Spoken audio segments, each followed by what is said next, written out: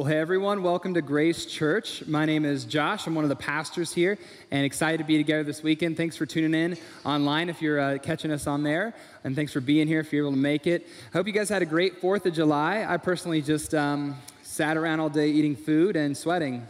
And so now I'm very grateful for air conditioning and trying to eat less. And so I hope you had a great holiday week. We've been in a series called Made for This. We're in our 4th week now, and so if you've missed any of those conversations, you can hop on the app or jump online and catch up through those. But really what we've been doing is we've been tracking through the book of Ephesians, and we'll continue in that today. And we've been trying to ask the question, what happens when we accept Christ into our life? What does God do in and through us? And what we've said is that what God does when we accept Christ and begin to follow him is that he actually makes us into someone completely different, that he recreates us. Rather than just trying to make our lives as they are a little bit better, or just kind of add God into it, or even just make a better version of ourselves, or get more cleaned up and get our act together. He's actually trying to make us into something completely different. He's recreating us. That the Christian life is really about figuring out who God has called me to be. And we've been seeing that in the book of Ephesians. We've kind of laid some important groundwork. The first week, we talked about how we were dead in sin and that now we've been made alive.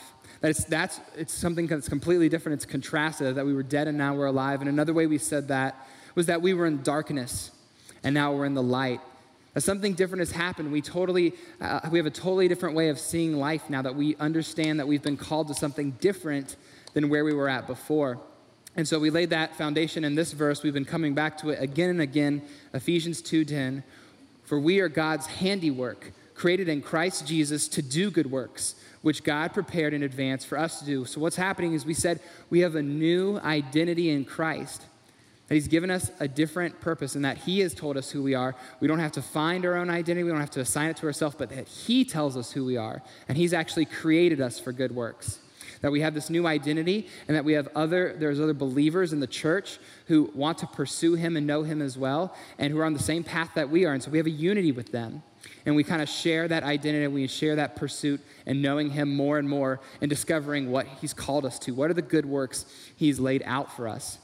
Last week we were in Ephesians 4, and starting in verse 1, it said, as a prisoner for the Lord, then, I urge you to live a life worthy of the calling you have received.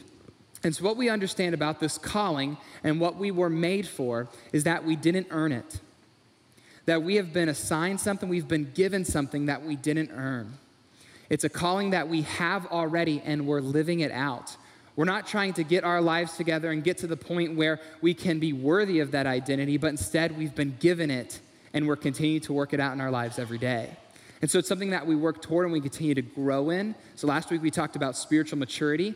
It's a trajectory that we're on. And as we kind of are in that family together, as we've been brought from death to life, we begin to continue to grow and grow and grow more into who God has called us to be. It's not something we're trying to earn. It's not something that we can attain, and then finally we're worthy of that identity. Instead, it's something that's been given to us, and we continue to walk it out. This weekend, what we're going to do is we're going to continue on in Ephesians. We'll still be in Ephesians 4, and we're going to understand that calling a little bit more, how to actually live this new calling out. And what we're going to do today is we're primarily going to talk about change. We're going to primarily today talk about change. And what we're going to do in setting up change is we're saying that God meets us at a place where we are, but he doesn't just leave us there. He actually wants to take us somewhere different.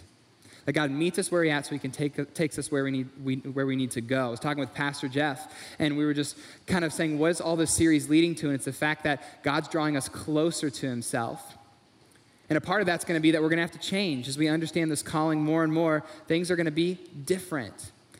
And there are a few things that, as I thought about what actually allows us to change, is one of the first things is just that it's so difficult.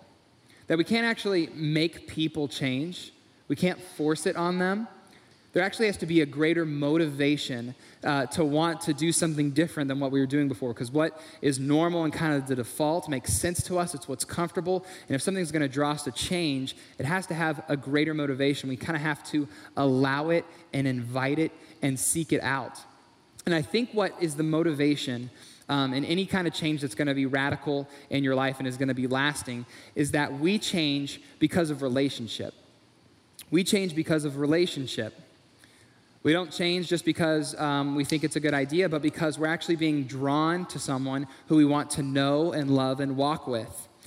And so I was thinking, I recognized this early on. I was thinking back to the first few years I was married, when me and Sarah had first gotten together and we were living together and trying to figure out how do we kind of do life now. And what was so challenging was there was just so many things to figure out how to work together and stuff that had to change in me. And I figured it out over time. You know, all of a sudden it'd be something real small and be like, hey, why is it that you're leaving the dishes at the table and just kind of walking off and going and doing your thing? It's like, oh, that's just, I kind of didn't even know what to do with the dishes. Like, let me show you. Like, you're going to start washing the dishes with me now. And it's like, oh, okay, great. Figuring out that dishes go in the dishwasher. Didn't really grow up knowing that. It was something that had to change. And also, she was real gentle with me, too, and real kind about it. She was like, hey, is there like a reason why the clothes can only make it to the outside of the basket and they can't actually like get inside of it? And I was like, you know, I just kind of throw it over there, and growing up, it just always got picked up somehow. And she's like, oh, you mean what your mom used to do for you? She's like, I'm not your mom. And so I was learning just these small things. It's like, okay, I'm not on my own anymore. I'm not just living at college. I'm not living at home. I'm married. I'm trying to pursue this woman I love and show her that I love her. And so things are going to have to change so that we can live together, so that we can walk more closely, and that she can show her that I love her, that I want to do life with her. And so I'm willing to make those changes. They're easier. I wouldn't even know about them until she so graciously pointed them out in my life. And I'm drawn to change and become somebody different. And that's what God's doing, is he's actually calling us to something different. And we're kind of at a point where we have to respond. Am I going to allow and invite him to do that in my life? Do I desire that relationship with him so close, wanting to walk with him so closely that I'm willing to give up and change whatever it was that kept me away from him? The other thing, just setting it up, not only do we have to be willing and kind of inviting change into our life, we kind of have to make that decision to allow God to change us, but we also have to understand why God wants us to change. I don't think God's just standing off from a distance looking at you and thinking of all the ways that you just failed to measure up, and he just doesn't like the way you look. I think the main reason that God is asking us to change is because there's a normal way of life that he found us in, and he's calling us to something better. That actually we're at a place where we're trapped and moving further away from him, and instead he's actually setting us free to the life that we were actually made for. And so when God asks us to change, it isn't just to be nitpicky or just to be overly judgmental or critiquing and just looking at all the external things of your life and saying, you just won't measure up, you just won't measure up, keep changing, keep changing, keep changing. He's actually drawing us closer to him. He actually wants us to walk closely with him. And I think it's hard because what comes natural to us isn't always going to be what's best. And he's saying, I want to kind of open you up to a new way of thinking. I want you to see that the way of life that you know right now actually is going to send you down a trajectory that I don't want you to go. I actually have something better than what you originally anticipated or what you could come up with on your own.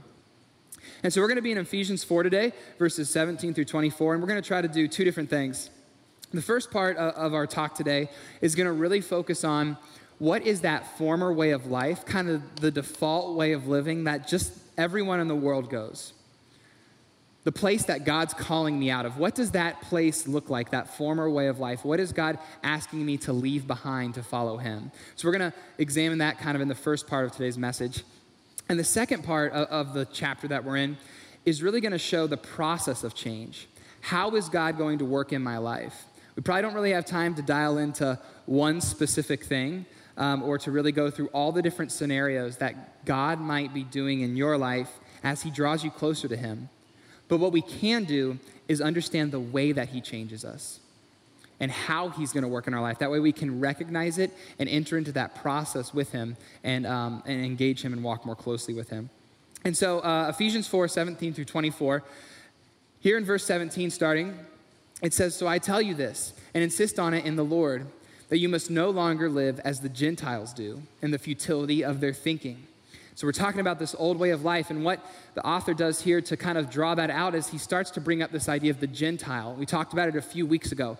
The reason the Gentiles are so important is because of who they contrasted in the Bible.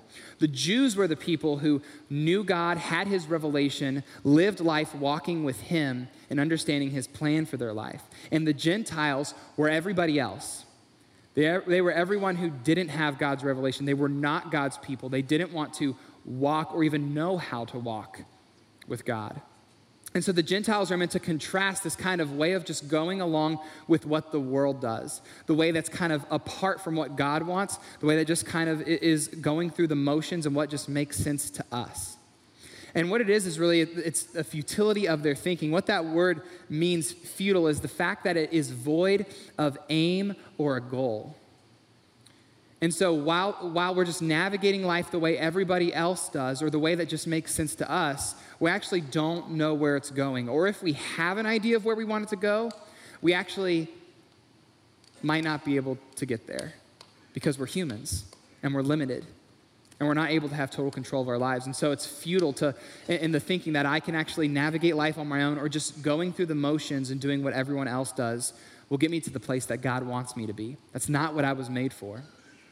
It continues saying this: they are darkened in their understanding and separated from the life of God because of the ignorance that is in them due to the hardening of their heart. And so you start to see that Gentile idea being separated from the life of God, that this is a way of life that isn't really under his definition and direction. It's just kind of what's being made up. They're darkened in their understanding. There's no clarity to where their life is actually leading. They can only see in the present what makes sense to them in the moment. That really what it stems from is this word ignorance. And what we mean by ignorance is just the fact that they don't know. They're not raising their fist to God and saying, I'm going to do something different. It's the fact that they don't know God. They don't know what he wants for them. He's not on their radar. And so they're just kind of doing what everyone else does. It's not that they're against God. It's just that they're kind of floating along. It's just ignorance. They don't know anything different. But what it begins to lead to is it kind of gets to this position of where we examine what the heart is happening in the heart. And what's going on is it's beginning to harden. It's beginning to actually become resistant to any kind of change. I kind of get set in my ways. I start to hear in the world enough. I can start to watch other people do it. And I start to be convinced if everyone else is doing it, then that just must be what I need to do. And I become convinced, and I get set in my way, and I become defensive and resist anything that's going to change what makes sense to me. It says they've lost all sensitivity. They have given themselves over to sensuality so as to indulge in every kind of impurity, and they're full of greed. They're not actually aware. They're kind of blocking it out and saying, listen, I don't really want anything to change me. I kind of like life the way it is. I've just given myself over to what makes sense to me. I'm just going to self-indulge and pursue what works best for me. It doesn't really matter about anyone else. It doesn't really matter about any standards. I'm just going to kind of pursue my way of life. And it kind of becomes this pathway that's full of greed, that I'm set on just myself, what I want, when I want it, and what I want. There's no real regard to anyone else or anything else. And so this old way of life. It's just kind of the default way that our lives lead if we just go through the motions and go through life the way that everyone else does. And God's saying, this is the part of life I want to call you out of. But I think to actually get our heads around it, we have to understand what this life really looks like. Not just kind of say, okay, I can't do all these external things that the world does. What we have to actually understand is why that kind of thinking and why that kind of life is leading us in the wrong direction. One of the ways that we saw that was ignorance. It's that word of they just don't know. It's void of direction. They're wandering aimlessly. I think that that's a huge part of our lives when we're kind of not walking with God. We're kind of just doing whatever made sense in the moment. We're not actually thinking through if we're pursuing God or not pursuing him. It's kind of just going through the motions. The way I kind of think about ignorance, actually, something happened to me this week. That was just kind of that ignorant moment. I wasn't trying to make a mistake. I just kind of didn't know what I wasn't doing, didn't know that this was going to happen. I was putting our boys to bed, and so we have two boys, and one of them is fairly easy. I can just give him his blanket and set him in the crib. He's lights out. The other one's a little bit more difficult. He's about 3.5, and so there's kind of like a whole, it's like entertainment, basically, to get him to go to sleep. And so, you're singing songs, you're reading books, there may be dancing involved, all sorts of things, anything to get them to finally unwind and go to bed. And so I'm kind of there near the end of the routine, and I start to smell something funny. And I remembered what I did before I went to put the kids down was I turned the stove on to get some tea boiling. and I was going to put the kids down to sleep, and I was going to have some tea when I was done. And I didn't think anything about it until that moment. I started to smell, and I was like, is that smell like me? Or does that smell like him? Or like, what is that? And I kind of am questioning what the smell is, and all of a sudden I hear the smoke detector go off. So I like run downstairs, and I'm looking at what's going on, and there's just smoke all on the first floor. And I go over to the burner to like look at the tea, and the tea's not boiling at all. Instead, the other burner is on, and what was sitting on it was our Brita, or what used to be our Brita. And it just was completely melting. And I'm like trying to take it off the burner. It's just like liquid all over the ground. I'm just like freaking out. And so my son starts coming downstairs, like there's smoke, the alarm's going off. And he's like, what's going on, Dad? I'm like, go back upstairs. Everything's okay. Just live in ignorance. Pretend like everything's all right. So I send him upstairs, and I'm trying to figure out how to fan all the smoke out. I'm thinking we may have to move. I don't know how to get all this nastiness out. And just realizing how big of a mistake it was. But I wasn't purposely trying to burn the Brita. I wasn't trying to burn down my house. I was just trying to make some tea. I turned on the wrong burner. And it was just a moment of a mishap. And I let it sit for so long, and I was just kind of living life, just kind of figuring out my routine for that evening, and lo and behold, it's just sitting there boiling.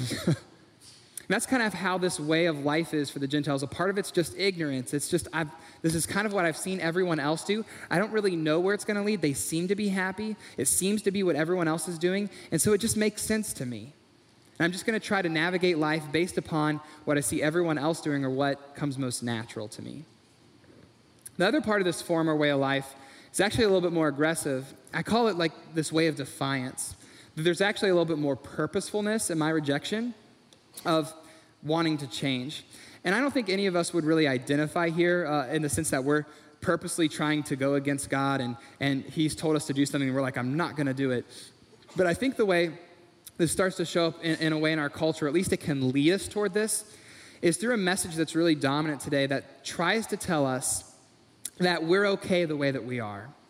That actually you're fine. What you need to do is trust yourself, take control of your life. You need to not let anyone tell you how to live your life. You need to just figure out what makes sense to you. And what we need to do is actually just find whatever's inside of us. And everything we need to succeed in life can just be found in me. So think about me and pursue me, and you just do you. And that will get me to the place where I have actually arrived with my purpose in life, because the purpose of life is in me. And so what I'll do in that is I'll begin to chase after what makes sense to me. I'll begin to chase after whatever I feel is right to do and whatever meets my standard. I'm trying to kind of invent my worth and value along the way. I'm trying to create my own purpose in life. And God's saying, I didn't create you to find your own purpose. I gave you a purpose. Because if I'm going to have to try to find acceptance and love and worth and value on my own, I'm going to continually be trying to compare myself with others. Because the only way I'm going to feel valuable, the only way I'm going to feel acceptable is if I look at you and I decide, you know what? I'm better than you. I'm more acceptable than you are. I'm more lovable than you. And so that makes me feel great about myself. And I'm going to be on this rant and this run to continue to just boost my self-esteem, to build my ego so that I basically just see myself as better than everyone else. And it's very dangerous. It's a very dangerous direction. I think that we recognize in that mind, okay, the world's not going to build me up the way I want it to, but I think maybe I can find it on my own, and I'm going to start to close myself off to everything, maybe even the direction that God would want me to go in my life. And I'm going to say, you know what, I'm just going to trust myself. I'm just going to do what makes sense to me, and I'm going to pursue me, a lot of me. And I think that's going to lead to this kind of defiance. It's going to be at the place where I'm purposely rejecting anything that's going to want to change, even if it's what God wants for my life.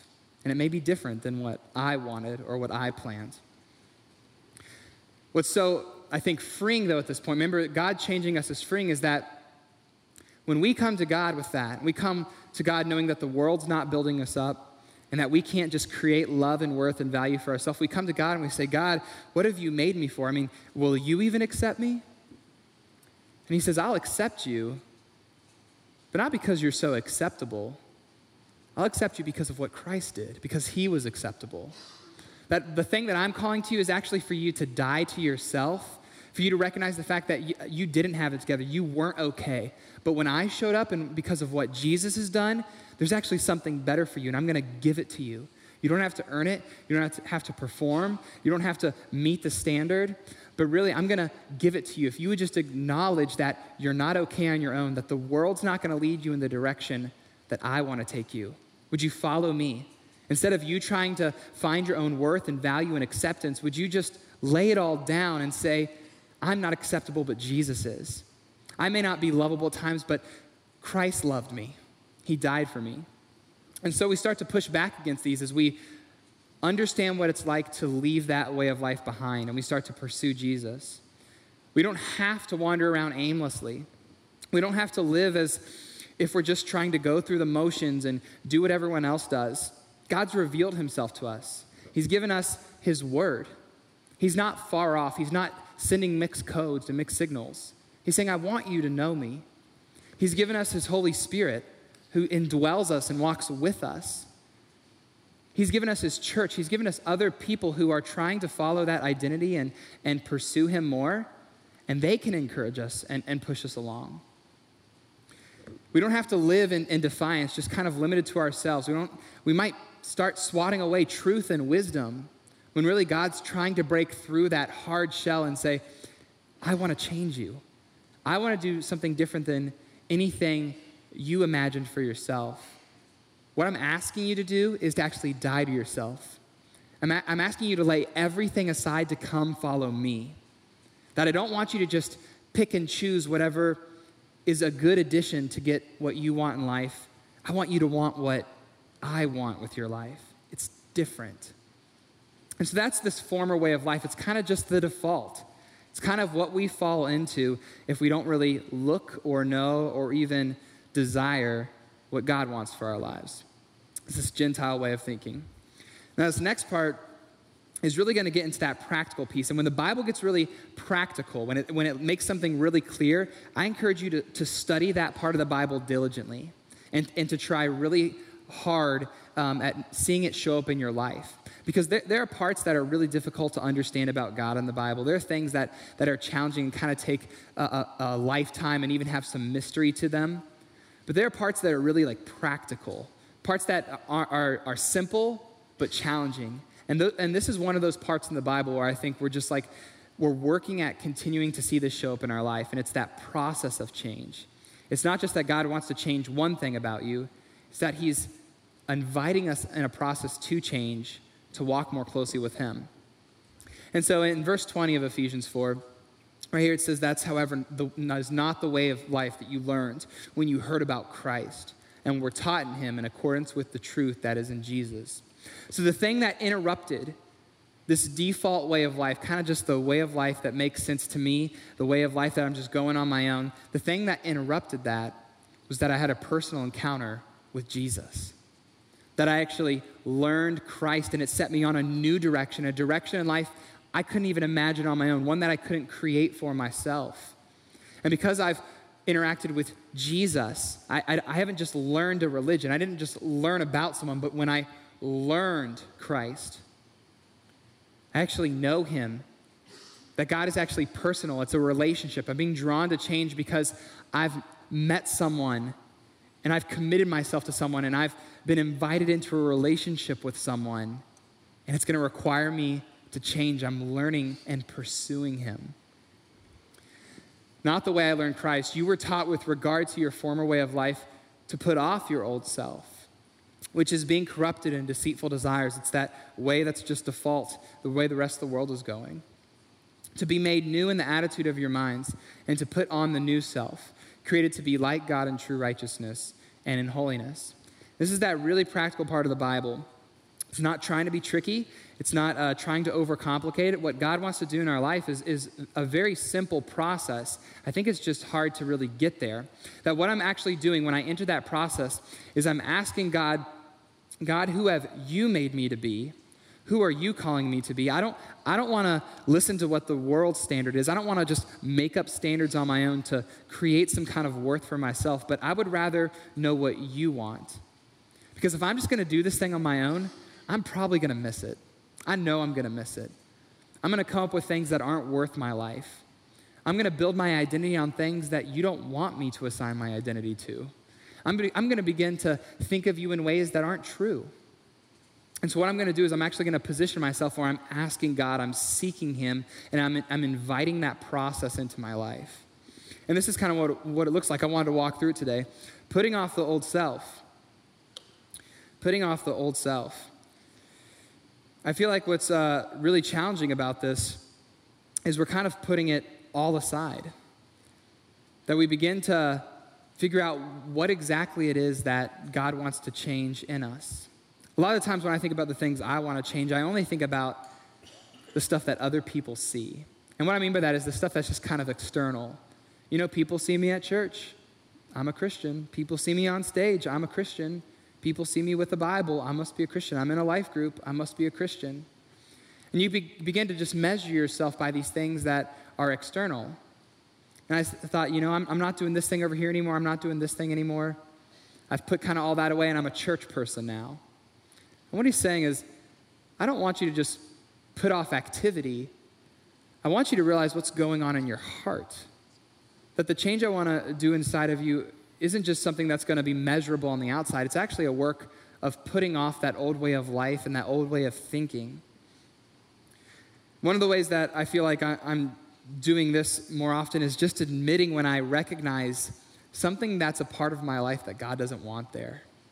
Rather than kind of finding that thing and saying, oh goodness, maybe I'm not really following Jesus. Maybe I haven't actually measured up enough. I start to look at that thing that is really just a failure or something that I've done wrong or something that's become a normal habit in my life that I've just gotten kind of numb to. And I look at that, and when God exposes that in me, that's one of those moments where I know I got to begin that process of change. That what he's actually calling me to do is make a clean break with the past, and anything that's going to keep me over here, he's saying, I want you to put that away. I want you to put away the stuff that's going to grip your heart, the things that are going to want to fight for your soul and contend for what you commit your life to. I think, too, we can kind of get comfortable and begin to think, I've put a few things away, and I've started the process of moving closer to God, but I haven't actually done any of the deep work of understanding why I struggle with what I struggle with. What is actually going on at a heart level? What's actually happening beneath the surface? What I'm actually believing in that moment? This is where I think the next part of the process, renewing your mind, is so big. Because what we're trying to do is we're trying to understand how we think, what we actually believe in those moments. The thing that God is actually calling us to put off, it's not going to just be external. It's going to be something that I'm believing about him and about myself. One of the biggest ways that this kind of unlocked for me was our life group was going through a book. And the purpose of the book was really to show how God changes us. And so a lot of this kind of language and this kind of idea was showing up. And something that was really helpful in it was this exercise that was called the root to fruit exercise. The root to fruit exercise. And what it really was supposed to do was help you understand what it is you're believing in those moments. And so the way it kind of worked, the author was writing about this time in his life where he was really anxious. Kind of everything wasn't going the way he expected it to go. A lot of things were kind of imploding, and he just felt overwhelmed. And so the author's kind of writing about this anxiousness, and he's trying to think, what is God trying to do in me in this moment? How is he drawing me to change? And so he started kind of writing, what is he thinking and believing in that moment? What's kind of going on at the heart level? And what he started to write down was, what I actually believe about myself in this moment right now is that I'm in control, or that I'm supposed to be in control, and I'm not. He's like, that's the reason I'm so anxious. I think this is on me. And so he's kind of like writing some of those thoughts out, and he's digging a little deeper, and he's saying, but where's God in all this? So he starts to be radically honest. And he starts to say, actually, what I believe in this moment right now is God's not really here. He's kind of distant. I don't even really think that God's powerful enough to do anything about this. I actually don't even think God loves me right now. I kind of feel like he stopped loving me, that he would let this come into my life. So he feels like he's supposed to be in control and that God's kind of abandoned him. And he's recognizing, okay, I've kind of built this version of life where I'm supposed to be God and God's off somewhere and he's unloving and he's unpowerful and he's not present. And that was actually the moment where he actually started to enter this process, where he recognized that about God. He's not loving me, he's not powerful, he's not present. Because the thing about that is it's not true. It's not true for who he knows God to be. And so at that moment, he's entered into the process of change. Rather than saying, stop being anxious and just have peace or get your act together or take control of your life or get it all together, he actually took a minute to recognize, I've created a God that isn't true. And the thing he needed to change or repent from was his view of God, because he knows that God is loving. How does he know that? Because God so loved the world that he sent his son, that he gave me his most prized possession to get me. Okay, well, how do I know that God's powerful? Well, because when Jesus died, he didn't just stay dead, he rose from the dead. And he rose from the grave out of power and new life, and he's given that to me. Okay, well, how do I know that God's still with me? Because I'm pretty sure Jesus went to heaven after he rose from the dead. Yeah, right, he sent his Holy Spirit to be with me, and he said I'm not alone. And so now that I'm actually reminding myself of truth, and I'm renewing my mind because of the thing I've been failing to believe about God, I'm actually at a place where I'm in my right identity, that I'm a child of God. I'm a part of the family of God, that I'm considered a son, and I'm loved like a son or a daughter. That I'm actually more than a conqueror, as the Bible would say, in Christ, because the same power that was in Christ that raised him from the dead lives in me. That I'm not alone in life, because the Holy Spirit is going to guide me and lead me and teach me as I try to figure out what needs to change. And so I'm actually living out my identity. Instead of just saying, stop being anxious, I'm actually now beginning to see the fruit of the Spirit in my life: love, joy, peace, patience, kindness, gentleness, faithfulness, self-control. And actually the problem, the anxiousness, I'm not just dealing it at a fruit level, I'm dealing with it at a root level. I'm actually making the change in my life at the place God wants me to make it. I was talking with Sarah about this, and she kind of took some time this week to get a personal retreat. And what that meant was she just had someone watch the kids, and she spent a couple hours, I think, on a hike. She just took her Bible and a journal, and she just got a few hours to get away. And I remember we were praying for her, a few of us, and just when her time was done, I remember just asking her, hey, give me a call. I want to hear what you learned and kind of what God did during that time. And so she called me up, and I was asking, what is it that God taught you? And she's like, I don't really feel like in those few hours I really learned anything new. She's like, but that's okay. Because actually what I think God wanted to do with that time was to remember things I already knew about him. I kind of got to this point where I was reading through the Psalms and writing down things that are true about God, and I was looking at them and realizing these are the things I need to believe. These are the things I need to remember. I need to renew my mind on this. They've just kind of fallen back into a way of doing life that made sense to me, and God's calling me to do something different. And all I need to do is remember his truth to get there. I don't have to create my own path. I'm not looking for some silver bullet. It's not that God's being sneaky and hiding from me. It's that I need to remember the things he's already shown me and revealed to me. And that's really, really helpful, I think, for us to hear, because that's the moments where I see the biggest change happen in my life. Not when I kind of manage my life so well that everyone just is so impressed with how much I've learned and how much I know. But when I come to the point where I recognize I'm actually not believing something about God that's true. When a lie or a fear or a doubt or an insecurity is present in my life, and it's just been sitting there beneath the surface. I haven't done anything about it. And I've just tried to figure it out on my own and try to build myself up instead of actually reminding myself of truth. Giving that over to God, remembering who I am as his son. That's a huge part of this renewing your mind, is kind of just recognizing there's going to be parts of me that God wants to remove so I can be set free. And so if I'm going to put on the new self, I have to first put off the old self. I can't just add Jesus into my life and continue on this direction. He's wanting me to move in a totally different direction. And he's saying, all this stuff, I want it to be gone. What I want you to do as you embrace this new identity is I don't want people to actually remember you for being awesome, Josh. I don't want people to even think about Josh Taylor when they see you. What I want them to do is I want them to see Christ. That the more you actually embrace that calling, people are going to forget about you, and it's going to be awesome. They're not going to remember you. They're not going to say how awesome your message was. They're going to be left dwelling on Christ. They're not going to be coming to your life group to say how great of a teacher you are. They're going to be left thinking about Jesus. They're going to be drawn to me. If you do this the right way, if you embrace the life I've called you to live, it's actually not going to be about you. It's going to be about me. And that's the greatest purpose I can give you, Josh. That's the greatest thing I could call you to, is the thing that I've designed, this kingdom and this world that I've built. I want to invite you to be a part of that. I want you to be a part of what I'm up to.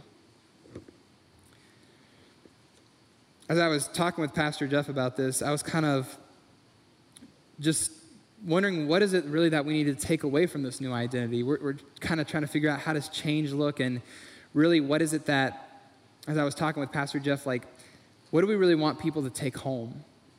And I feel like one of the big things was understanding that this actually isn't what God made us for, that we have a new identity we're accountable to, that as we become more like Christ, it's something that I'm not just walking more closely with him, but I actually have a responsibility to live out. That if people are going to see me, I don't want anything to keep people back from seeing Christ in my life. Am I representing him well? Is there anything in my life that I need to put off to actually put on Christ more? And it got me thinking, I want to represent Christ well. And I'm at this part now in my sermon where I'm writing, I'm thinking, man, what's keeping me from getting to this moment? And I think what happens is we begin to settle into a part of life where we don't really want to engage that process, but rather what we start convincing ourselves with God is that, you know what, I kind of want my life just to stay the way it is, God, and I don't really want you to make too many changes. I'll change the things that are like musts, like I'll kind of hit the bare minimum. I'll get in kind of by the skin of my teeth.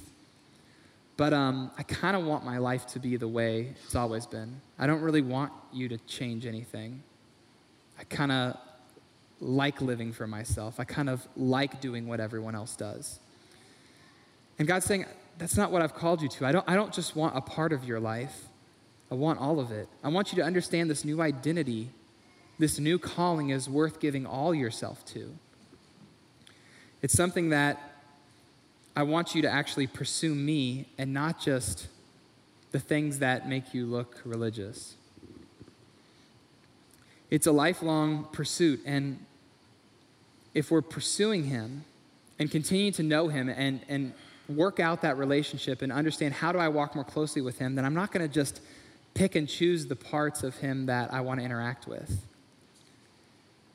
As you go on in Ephesians 4, I'd encourage you to do it maybe tonight or sometime this week.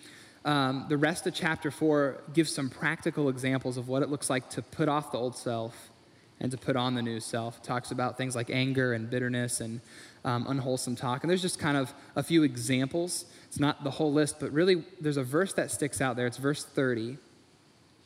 And it says, in all this, don't grieve the Holy Spirit. Don't grieve the Holy Spirit. Now, what is actually happening in that moment is I'm being brought to a choice. When I realize I've failed to believe something about God, or I'm given the option to pursue what I want versus what God wants, I'm being brought to a moment to make a decision. I've actually had to kind of explain this to my 3-year-old, which is very challenging to do. He's had some 3-year-old moments where there's kind of moments he has to make the right choice, and he's not. And so the way we keep kind of like trying to draw him to see the contrast that he's making, kind of fight for his heart in those moments of toddler decision-making, is by showing that contrast. And so it sounds like this. It kind of sounds like, buddy, what's more important, winning that race or the way your friend feels? Is you screaming at them or gloating that you won actually showing them that you care about them more than winning? Buddy, is that t-shirt that you want to wear today, is it more important than mom and what she's trying to do? Buddy, is wanting that snack and just choosing to not listen to me showing me that you love me, that you trust me, or are you just kind of thinking about yourself. And it's simple, I know, but I feel like that's kind of where I get at in this moment. I kind of get to that point of where I'm torn between what I want and what God wants, and I don't really trust him. I don't really think that he has something better for me. I don't really know if it's going to be more worthwhile than what I could give myself to. I think that what I want to do makes a lot of sense. And there's just been these few times in my life where I've really been brought to that contrast. And I'm thankful when others help me see that. They kind of can look outside of my life and can kind of speak to it and say, it seems like you're really just wanting to do what you want and God's asking you to do something different. I'm like, thanks. I appreciate that. It's a lifelong pursuit. I don't just change once, but I'm actually allowing God to continue to change me. I don't ever get complacent or comfortable. That whatever it is you have next, I want that. I'm excited, I'm anticipating, I'm inviting the change because I don't want to miss out on what you have for me. Maybe this has gotten you thinking. I've been talking with people in between services and just a lot of people wondering, I don't really know what it is. They kind of feel stuck and they're still praying about it. And I'd encourage you maybe to pray some of this, even just in the space we're about to have, and take a moment to ask yourself some of these questions. Am I consciously doing the work of putting off the old self and putting on the new self? Or am I just kind of believing that I'm okay the way that I am and doing the bare minimum to just be perceived as a Christian? Am I actually looking for what God wants to do next, or am I kind of fine just staying over here? It's just the default way of living. It's just what we fall into and we don't think about it. Am I consciously looking for what God's asking for? Or am I just thinking he's okay with the way I am and he's not really interested? It's not true. I'd maybe also ask myself, am I allowing him to define and direct every part of my life? Or are there parts of me that I'm kind of holding on to and I'm resisting change? I haven't really asked God what he wants to do in that area because I'm afraid of what he'll say. I'm afraid of what he'll ask from me if I start to go there, if I go to that point.